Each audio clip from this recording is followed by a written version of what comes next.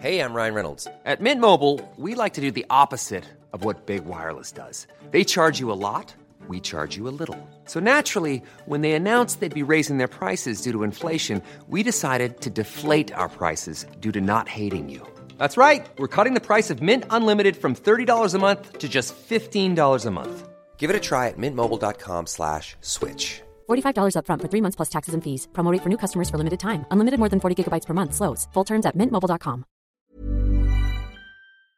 Hi, I'm Lawrence Dallaglio, host of the Evening Standard Rugby Podcast, brought to you in partnership with QBE Business Insurance. The show is available to listen to now and right up to the end of the season, when the winners of the Champions Cup will be crowned at Tottenham Hotspur Stadium, and the fight for the Premiership title will be decided at Twickenham.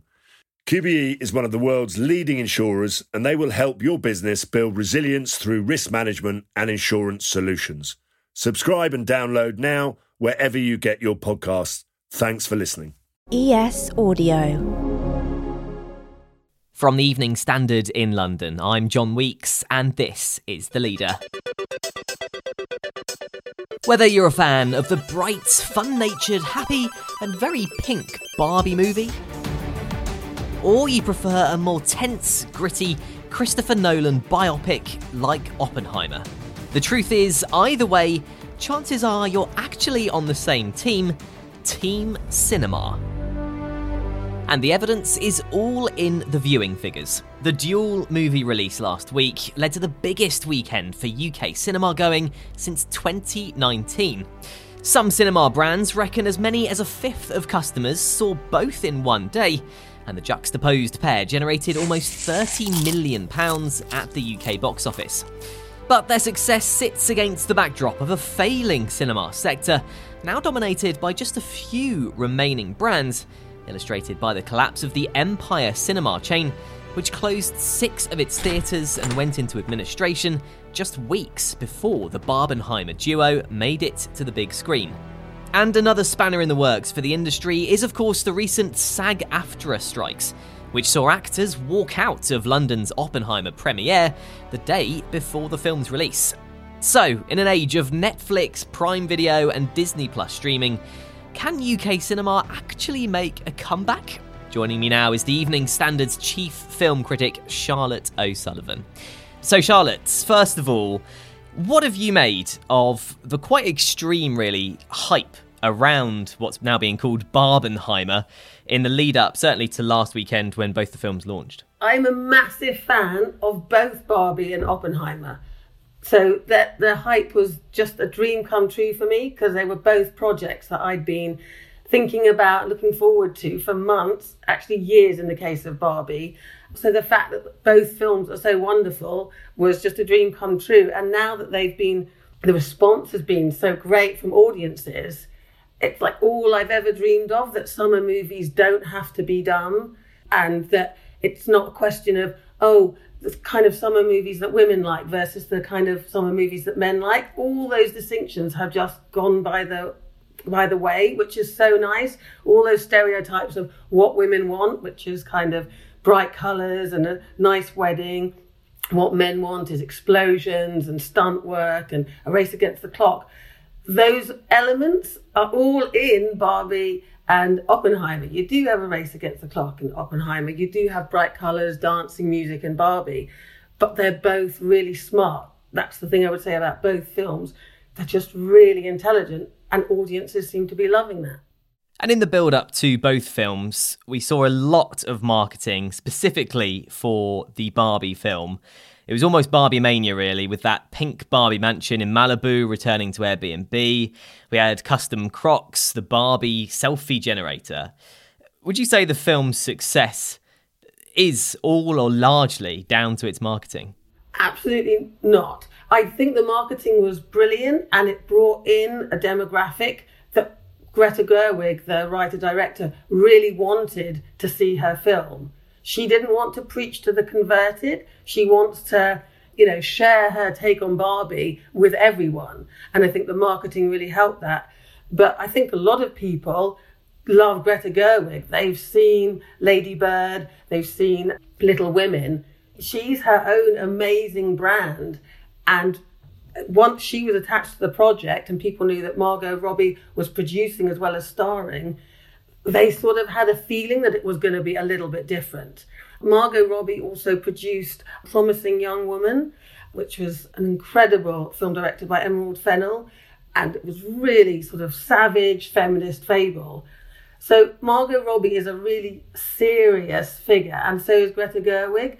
So I don't think it was just the bubblegum pink schmutter that was being flogged everywhere. I think these two women have a reputation and a following, and that's part of what's built the momentum for the film. And this trend of pitting two major and quite opposite movies against each other on the same weekend isn't new. Barbenheimer's been compared to clashes like The Dark Knight versus Mamma Mia in 2008 and Jumanji versus Heat in the 90s. Do you think this tactic works best for films and cinemas? I think what's exciting is when the films are really worth seeing. Otherwise it's just a gimmick. And I remember in 2015, you had Mad Max Fury Road the same week as Pitch Perfect 2. Now, Pitch Perfect 2 is a sweet comedy, but it's not a masterpiece. So there, the clash, for me, wasn't so satisfying because it sort of tied into comedies aimed at women are a little bit more frivolous and action movies are more serious. I like it when the films that are pitted against each other have equal weight. And so that's, for me, what makes this kind of unique. And as well as unique, it's obviously led to a record weekend for cinemas. I think it's the best weekend for cinemas, certainly in the UK, since 2019. Do you think this and all the sort of hype and hysteria around these two films can spark a bit of a revival for cinemas? I thought the big film of the year was going to be Mission Impossible 7. That's the one that we were all assuming would get everyone, all the bums on seats because Top Gun Maverick had done so well. And I really enjoyed Mission Impossible 7, but it ends on a brilliant note. That the stunts are brilliant, the Orient Express stuff is really good, but I don't think Tom Cruise quite pushed himself as much. The script isn't as surprising. So if this phenomena sparks films that are more surprising, then I'm all for it, because I really don't think on paper you could have predicted that they would come out on top, especially with Oppenheimer. It is dense and talky, and it's not about sort of saving the world from the Nazis. I think that's what some people might be going in expecting or even wanting, and they get so much more. A story about responsibility and guilt and paranoia, and people they have got the unexpected, and they're saying, we want more of this. So yes, I hope this is a chain reaction and that it changes how we think of movies. Let's take a break now. In part 2, Charlotte explains why she thinks directors hold the key to encouraging us back to the cinema. I think there must have been some producers at Warner's who were thinking, oh my goodness, will this be a hit?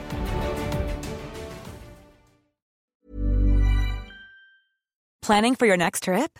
Elevate your travel style with Quince. Quince has all the jet-setting essentials you'll want for your next getaway, like European linen, premium luggage options, buttery soft Italian leather bags, and so much more. And is all priced at 50 to 80% less than similar brands.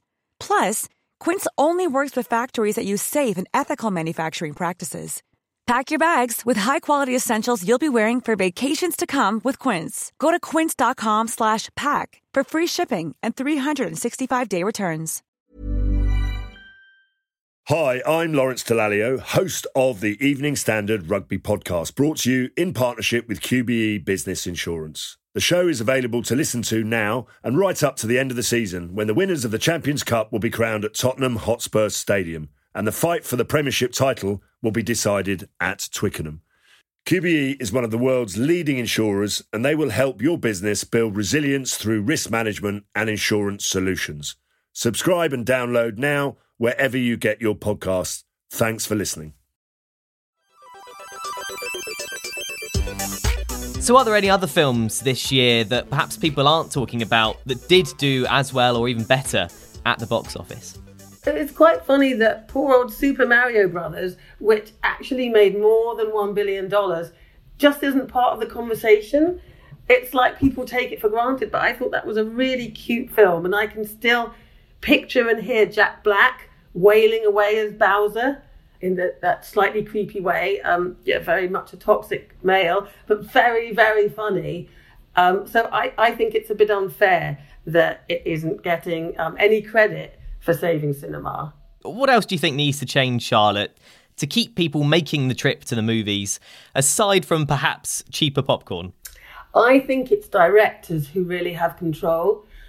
Greta Gerwig said, I'll make this Barbie movie, but I want my writing partner on board, Noah Baumbach, who's an amazing director in his own right. He and Greta Gerwig worked together on White Noise, which was another film all about existential dread. Very funny, but it was very much in the indie sort of genre. So she was sort of saying, I want to do this on my own terms. So she's got her writing partner. Her best friend, Kate McKinnon, plays Weird Barbie, who's very weird and does lots of talking about vaginas. So Warner's went with Greta's vision, and I think that's the difference. And we sort of expect that with Christopher Nolan. He is very, very respected. But even so, I think there must have been some producers at Warner's who were thinking, oh my goodness, will this be a hit? And I think you can tell that from the budgets. Oppenheimer was made for $100 million, Barbie for $145 million. Those are not huge budgets by blockbuster standards. So I feel there was a sort of trade-off. Okay, you do your thing, but we are not going to give you, absolutely millions to play with. And I think the directors have absolutely pulled that off. They're economical films and they have an authenticity because I think they really reflect the director's personality. And in terms of this potential momentum now, this spark in terms of getting people back to the cinemas, do you think the SAG-AFTRA strikes, which have obviously been in the news recently, could impact this momentum? And how do you think they will play out? It is quite scary. It's already having an impact. That the actors joined the writers' strike has really sort of upped the ante, because no one, sadly, people don't care that much about writers, but they really care about actors and they want to see them on talk shows and on red carpets. And the actors are saying, no, that's not going to happen. And it was so glaring at the Oppenheimer premiere because, of course, Oppenheimer, the man, J.R. Oppenheimer, was very interested in workers' rights. So it felt absolutely appropriate that at this film, the cast were making a stand for how actors and writers are treated because they are just workers. But as a film lover, you're just thinking, help, because already at film festivals, some of the biggest films have been pulled because they don't have the stars to promote them and studios are panicking. So I just want the strike to be over. I want the writers and actors to get their demands met because we've got everyone excited about movies again and we need the movies in the cinema. So looking ahead, Charlotte, if Hollywood does want to keep this momentum going, what upcoming films are you getting excited about this year? So I'm very, very excited about Dune 2 and Wonka, not just because Timothée Chalamet is in them, though that is perhaps part of it because I am a very, very big fan of his, but they're just great projects. Again, directors with real integrity, and that it seems like there'll be humour in both films as well as the visual spectacle. I'm also looking forward to The Marvels and Napoleon. So, fingers crossed, there is a lot of good stuff this autumn, winter, but it just remains to be seen whether we'll actually see it or whether they'll all get pushed to 2024. Pick up the Evening Standard newspaper for more news, interviews and analysis, or head to standard.co.uk. That's The Leader. Thanks for listening. We're back tomorrow afternoon at 4:00. Hi, I'm Lawrence Dallaglio, host of the Evening Standard Rugby Podcast, brought to you in partnership with QBE Business Insurance. The show is available to listen to now and right up to the end of the season, when the winners of the Champions Cup will be crowned at Tottenham Hotspur Stadium, and the fight for the Premiership title will be decided at Twickenham. QBE is one of the world's leading insurers, and they will help your business build resilience through risk management and insurance solutions. Subscribe and download now wherever you get your podcasts. Thanks for listening. Hey, it's Paige DeSorbo from Giggly Squad. High quality fashion without the price tag. Say hello to Quince. I'm snagging high-end essentials like cozy cashmere sweaters, sleek leather jackets, fine jewelry, and so much more. With Quince being 50 to 80% less than similar brands. And they partner with factories that prioritize safe, ethical, and responsible manufacturing. I love that. Luxury quality within reach. Go to quince.com/style to get free shipping and 365-day returns on your next order. Quince.com/style.